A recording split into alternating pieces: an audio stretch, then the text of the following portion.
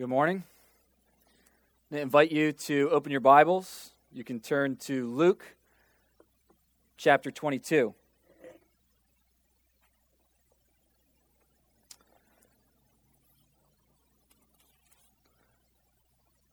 Luke 22. We have been working our way through Luke's gospel for some time now. And in recent days, we have been weaving our way through his narrative of the final week of Jesus' life and ministry. A week in the city of Jerusalem and its surroundings. A week that has been quite eventful.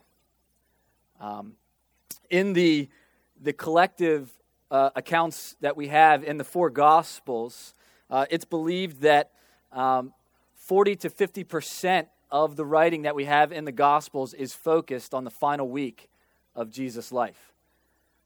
It's important, these events that we have here, and as Luke presents us with his narrative, we begin to see the drama of the events build and build.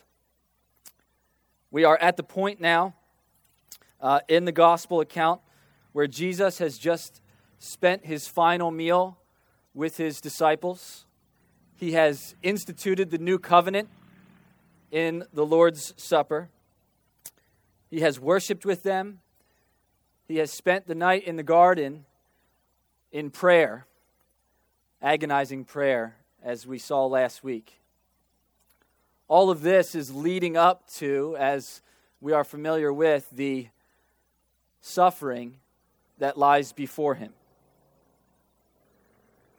The events that will take place in the final hours of his life are circumstances that highlight the sorrow and pain that Jesus must endure. And so this morning, we'll be looking at the beginning of these suffering events.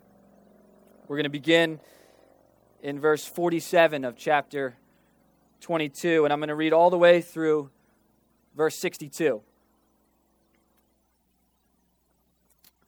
This is the word of the Lord. And while he was still speaking, there came a crowd, and the man called Judas, one of the 12, was leading them. He drew near to Jesus to kiss him. And Jesus said to him, "Judas, would you betray the Son of Man with a kiss?" And when those who were around him saw what would follow, they said, "Lord, shall we strike with the sword?" And one of them struck the servant of the high priest and cut off his right ear. But Jesus said, "No more of this." And he touched his ear and healed him. Then Jesus said to the chief priests and officers of the temple and elders who had come out against him, "Have you come out against a robber with swords and clubs? When I was with you day after day in the temple, you did not lay hands on me. But this is your hour and the power of darkness." Then they seized him and led him away, bringing him into the high priest's house. And Peter was following at a distance. And when they had kindled a fire in the middle of the courtyard and sat down together, Peter sat down among them. Then a servant girl, seeing him as he sat in the light and looking closely at him, said, "This man also was with him." But he denied it, saying, "Woman, I do not know him." And a little later, someone else saw him and said, "You also are one of them." But Peter said, "Man, I am not." And after an interval of about an hour, still another insisted, saying, "Certainly this man also was with him, for he too is a Galilean." But Peter said, "Man, I do not know what you are talking about." And immediately, while he was still speaking, the rooster crowed. And the Lord turned and looked at Peter. And Peter remembered the saying of the Lord, how he had said to him, "Before the rooster crows today, you will deny me 3 times." And he went out and wept bitterly. Our Heavenly Father, we gather this morning as your people, and we gather before you and under your word, and we ask that you, by your Spirit, will give us eyes to see truth and ears to hear truth, that you may change our hearts. And we pray this in Jesus' name. Amen. We have before us this picture of Jesus as he now enters into the suffering and trial. And this text before us is meant for us to observe the resolve of Jesus. His hour has come, and in this text we see the strength of Christ as he begins to face his suffering. We are also meant to see not only the strength of Jesus in this text, but we are to see also the weakness of men. So the ministry of Jesus, and really the whole thrust of all of Scripture, the whole course of history has been leading up to this point. And in this climax of history, Jesus responds to rejection and suffering with steadfast resolve to accomplish his mission because of his great love for his followers. This text is meant to have a profound effect on us as we witness the pain and the sorrow that Jesus endures because he loves us.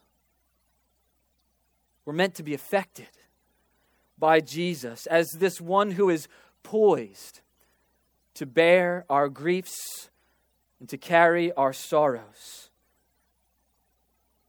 As we witness the strength of Jesus and as we witness the weakness of men, we are to respond.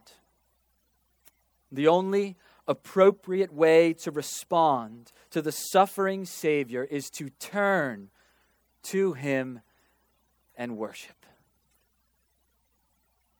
The drama that Luke records for us of the suffering Savior in this text is highlighted by a kiss, a lie, and a look. That's how we're going to walk through this text this morning. First, a kiss. As Judas leads the band of men who would come to arrest Jesus, he tells them that he will signal who Jesus is by greeting him with a kiss. A kiss was a customary greeting between friends, like a warm handshake or a hug for a friend that we have. Judas comes to the quiet garden in the darkness of night and approaches his friend to give him a kiss to betray him. This was a man who had shared intimate moments with Jesus. This was a man who had spent day after day and night after night with Jesus as his friend. intimate conversations and meals, times of teaching and times of worship together. Judas does not just know of Jesus. He's one of his close friends, one of his companions. See, we're so familiar with the story of Judas' betrayal that I think we often tend to forget how intimate of a friendship this man had with Jesus. We know of Judas as the one who is full of wickedness and evil. We call people in our day a Judas because of wicked, evil betrayal. But Jesus referred to Judas by his first name because he was his friend. They were close.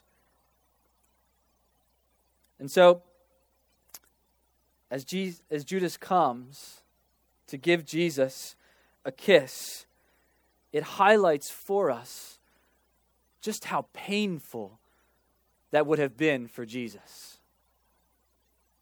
How much relational heartbreak is bound up in this moment. How much sorrow and grief he is faced with as his friend comes to betray him. This relationship that is highlighted by their closeness is now being highlighted by rejection that Jesus had to endure. Jesus is not turned over by an enemy. He's betrayed by a friend. Betrayed by a friend named Judas. And we see in the question of Jesus the pain that is there as he asks him, looking into his eyes, would you betray me with a kiss? There is pain bound up in the question of a Savior as a friend betrays his master. This is not the first time that a man has betrayed his master in a garden. The first man, Adam, who had intimate fellowship and friendship with God, was tempted by Satan. And in the garden where their fellowship was enjoyed, he betrayed his Lord. That sin has echoed and rippled throughout all of human history. Every time a man falls into sin, it's a betrayal against a God who wants and desires intimate fellowship with him. And so we see Judas bringing to Jesus the first of his heartache and suffering that lies before him. This betrayal with a kiss. This kiss leads not just to this betrayal, but to an arrest. And notice the timing of these events. This arrest comes in the middle of the night, in the seclusion of a quiet garden, in the darkness that is in the air. This crowd is a mix of chief priests and temple officers and elders, all coming out in the middle of the night in the cover of darkness to arrest Jesus. They are driven by jealousy, and they know that they have no real charges to bring against Jesus, and so they come out in the cover of darkness. And Jesus points this out by asking the question in verses 52 and 53. He says, "Have you come out against a robber with swords and clubs? When I was with you day after day in the temple, you did not lay hands on me. This is your hour and the power of darkness." Jesus is saying you had every opportunity in the day, in the city, to seize me. But you come away from the crowd in the cover of the night, Because you're cowards. You're cowards. You're weak men. You're afraid of the crowd. And we have before us highlighted the corruption of this arrest. There is deep corruption that has to be covered over, and so they come to Jesus at night. So Jesus is betrayed by a kiss, arrested, and he's now abandoned. Luke, in his account, doesn't mention it specifically here, but we can pick it up from the narrative that Jesus' disciples, they do not stick by his side after Jesus is led away.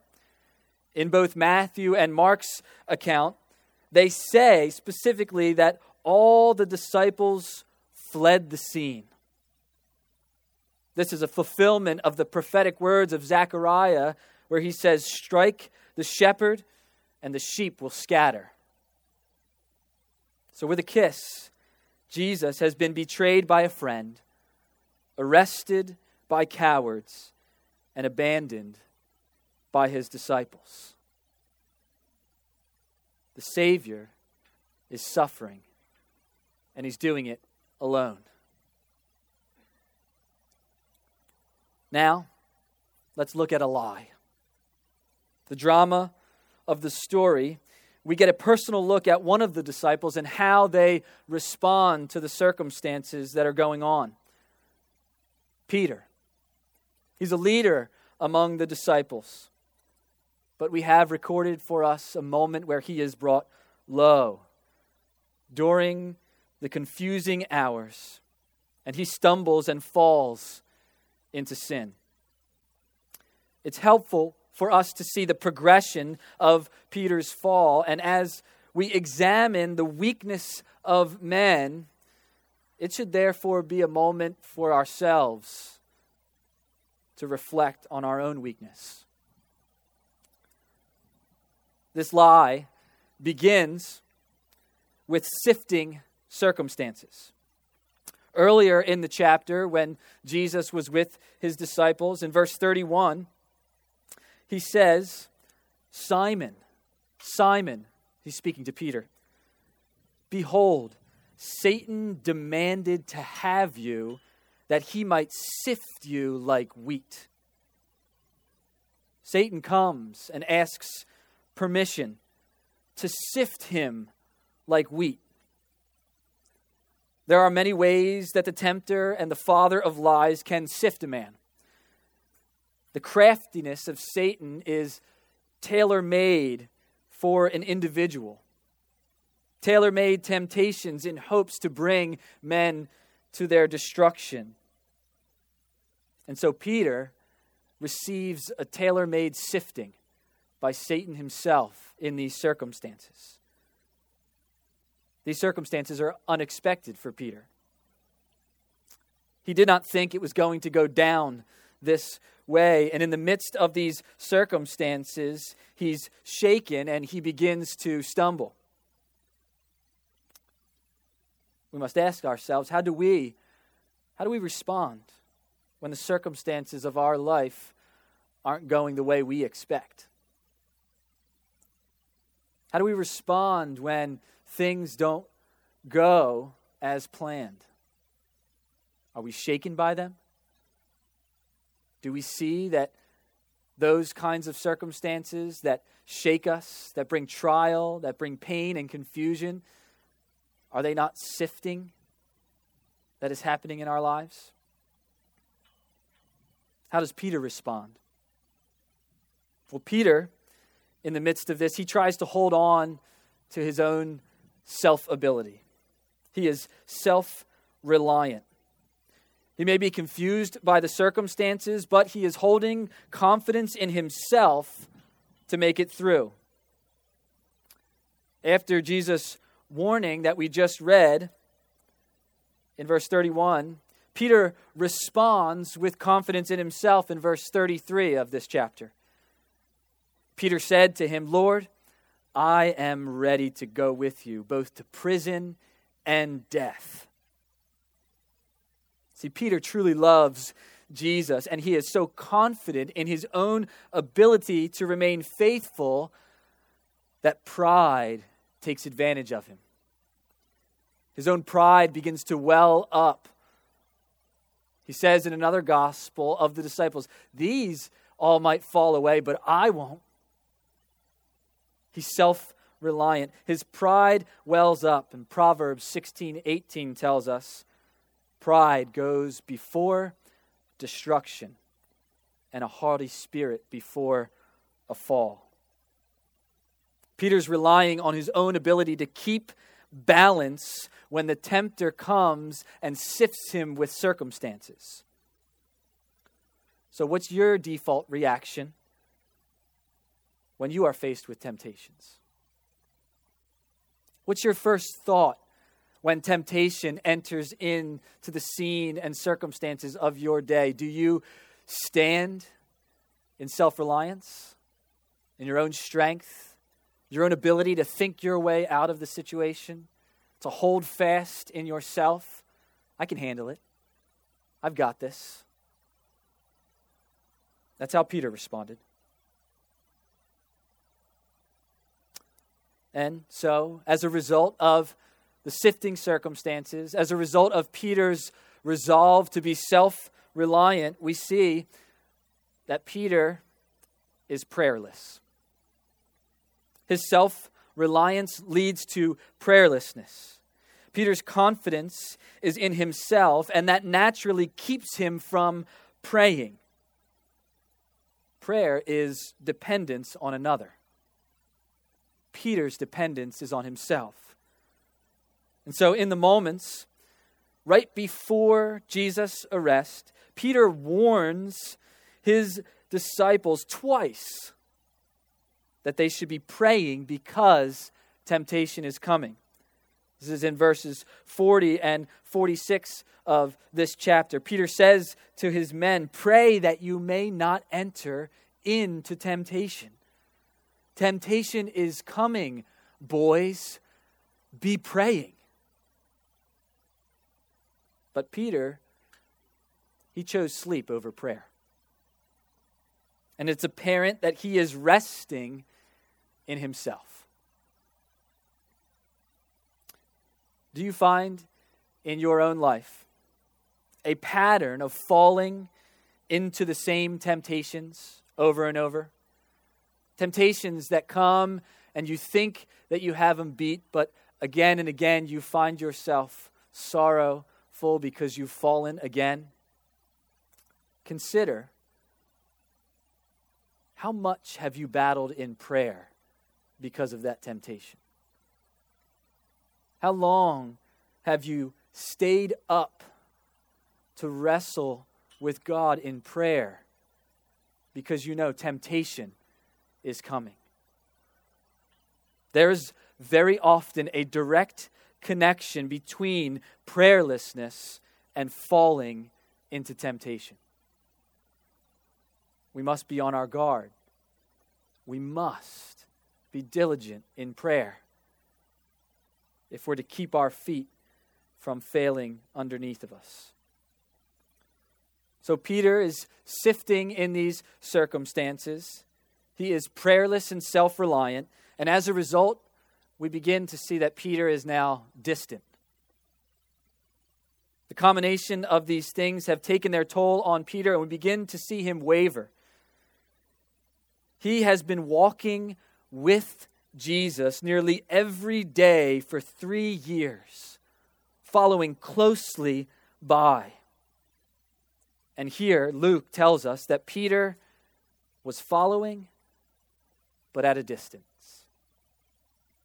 Now, we must give Peter some credit, because at this point, we have seen that almost all the other disciples have fled and are nowhere on the scene. So Peter at least looks like he's trying, but Luke makes note for us that he has still backed away. He's making efforts to see what's going on and to be near Jesus, but he is cautious and careful, and he's finding himself at a distance. There's a distance now between him and Jesus. And when there is distance between Jesus and one of his followers, you can be sure that sin is at hand. Let me ask you, how would you label your proximity to Jesus? Are you close to him? Comfortably close, but not so close that his presence affects everything you do? Are there times as you think back on your week where you would have been uncomfortable if Jesus was right there next to you? There's never a time or a place when increasing distance between yourself and Jesus will work out for the better.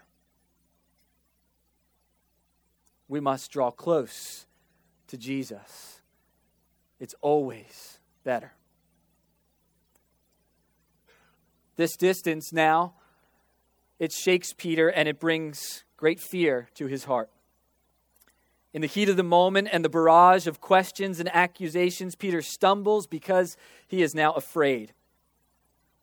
His not so long ago bravado has faded. This is a man who just hours before has said, "No, it won't be me. I will never betray you. I will never deny you. I will not fall away." And just moments before this, as John records for us, he is the man who draws the sword and strikes the ear off of the high priest's servant because he's not afraid, because he was next to Jesus.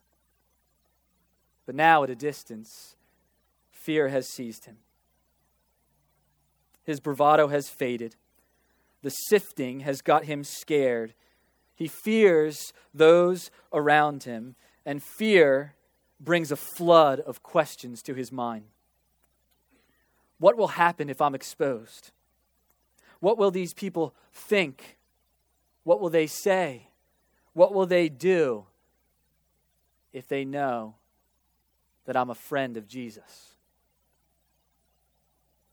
I think we can all relate with Peter in this moment. I think if we look back on our lives, we have been in these places.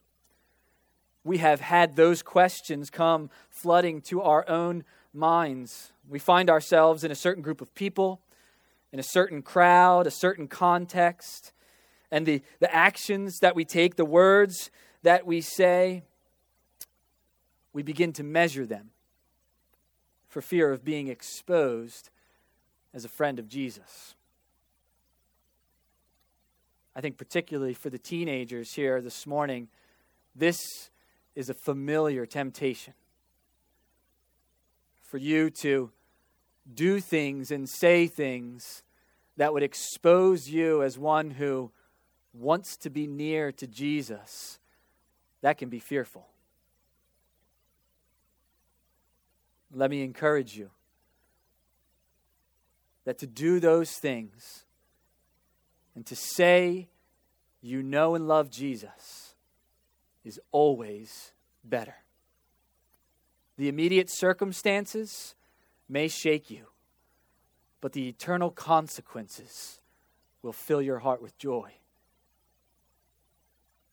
But in the midst of these questions and this temptation before him, Peter falls.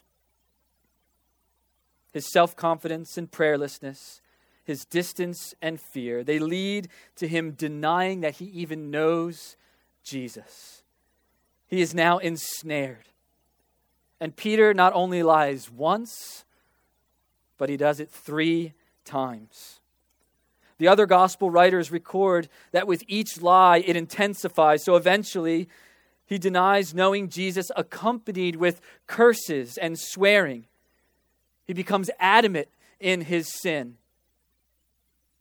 His fear of the others brings him not only to stumble in sin, but he becomes impassioned in it. Have you ever found yourself so deep down the road of sin that you're even passionate about it? That's where Peter found himself. so shaken, so fearful, passionately running into temptation and sin. And at that moment, over his own words of denial, the rooster crows. And that sound of the rooster catches the ear of Peter. And he snaps from his sin, and he looks up, and he catches the gaze of his friend. A look that brings immediate conviction. Jesus turned and looked at Peter. And what did Peter see in the gaze of Jesus? He saw his own guilt. The crow of the rooster was the sound that rang out to catch Peter's ears to the words of his denial, and the look of Jesus was what caught Peter's eye and cut him to his heart. He was immediately convicted of his sin, and immediately Luke tells us that he remembered what Jesus said. Before the rooster crows today, you will deny me 3 times. The revelation of his wrongdoing caused him great sorrow. It is good and right to be sorrowful of our sin. We should shed more tears over what grieves God. But even more than the sorrow of his own sin for Peter was the sorrow over the one whom he sinned against. You see, the gaze of Jesus, it broke Peter's heart because in the eyes of Christ, his offense to the one whom he stated with boldness, I will never deny you, is highlighted. John MacArthur speaks of this account this way. He says, it's not really our sins that make us weep. They have a part in it. But for Peter, it wasn't just his sin that made him weep. It was when we see the kind of Savior we have sinned against that really makes us weep. In the eyes of Jesus, Peter remembers the kind of Savior he is, and it breaks his heart. Peter sees in Jesus' eyes a look that not merely brings conviction, but a look that brings compassion. The gaze from Jesus are eyes that are filled with compassion for his friend. The text tells us that Jesus turns to look at Peter. Turns from what? Jesus turns from the trial, from the accusations, from the trumped up charges, from the mockery, from spitting in his face, all that is right before him. He turns to look at Peter with compassion, as if to say with his eyes, I'm going through this for you. I'm standing here in strength where you have fallen in weakness because I love you. Charles Spurgeon speaks of this look when he says this: I think it was a heart-piercing look and a heart-healing look all in one. A look which revealed to Peter the blackness of his sin and also the tenderness of his master's heart towards him. With this gaze filled with conviction and compassion, Peter went out and wept bitterly. He cried, and he cried over the sin and the sorrow of it, the pain of knowing who he had sinned against, the compassion, the love, and the mercy of the Savior was for him. Peter sheds tears in solitude, but not to himself. He cries before the Lord. The brokenness of his heart causes him to cry out to God in sorrow and repentance. Peter cries because Jesus is enduring all of this pain and suffering for him. He is going to the cross. In just a few hours from this moment, the Savior will be nailed to a tree to bleed and to die in the place of sinners, to remove the punishment that sin so deserves, to rescue Peter and everyone who repents from their sin. So Peter weeps before God in sorrow and repentance. And he remembers what Jesus said to him just earlier in this chapter in verse 32. After Jesus says that Satan demanded to sift you like wheat, he told Peter, I have prayed for you, that your faith may not fail. And when you have turned again, strengthen your brothers. Jesus has prayed for Peter in the moment of his trial and temptation. He stumbled, but his faith may not fail. Peter repents in faith, holding on to the promise and the prayer of Jesus. John tells us at the end of his gospel that the resurrected Jesus comes to Peter and asks him 3 times if he loves him. Peter responds 3 times, I love you, Lord. Jesus gives Peter the opportunity to profess his love for Christ for every time he denied knowing him, to restore Peter. This is the mercy and the kindness of the suffering Savior. This is the way of Christ. His mercy for weak sinners, it knows no bounds. He has walked the path of sorrow and suffering. The prophet Isaiah tells us, he was despised and rejected by men, a man of sorrows and acquainted with grief. And as one from whom men hide their faces, he was despised, and we esteemed him not. Surely he has borne our griefs and carried our sorrows. Yet we esteemed him stricken, smitten by God, and afflicted. He was pierced for our transgressions. He was crushed for our iniquities. Upon him was the chastisement that brought us peace.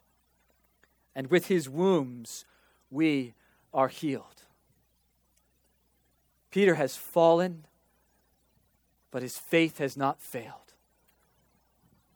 Many of you have come here this morning, and you know all too well the bitterness of falling into temptation, the heartbreak of walking in sin. This morning, Jesus sets his gaze on you. Yes, it's a gaze that brings conviction. But know this, friend. It's a gaze that's filled with compassion. So I ask you, have you turned to him? Have you turned from sin that you would stand and not deny him, but cry out, I know him, I love him, and I'm thankful for him? And if you have turned to him and you have seen and tasted of his great mercy, then bow before him and worship him. He is worthy of it. Let's pray. Our Heavenly Father, this morning we praise you and thank you for your word. We thank you that you have come and spoken to us through your word. We thank you that your Spirit is present among us. And we thank you that we have a suffering Savior who is full of mercy for sinners. May our hearts overflow with worship of him. In his great name we pray. Amen.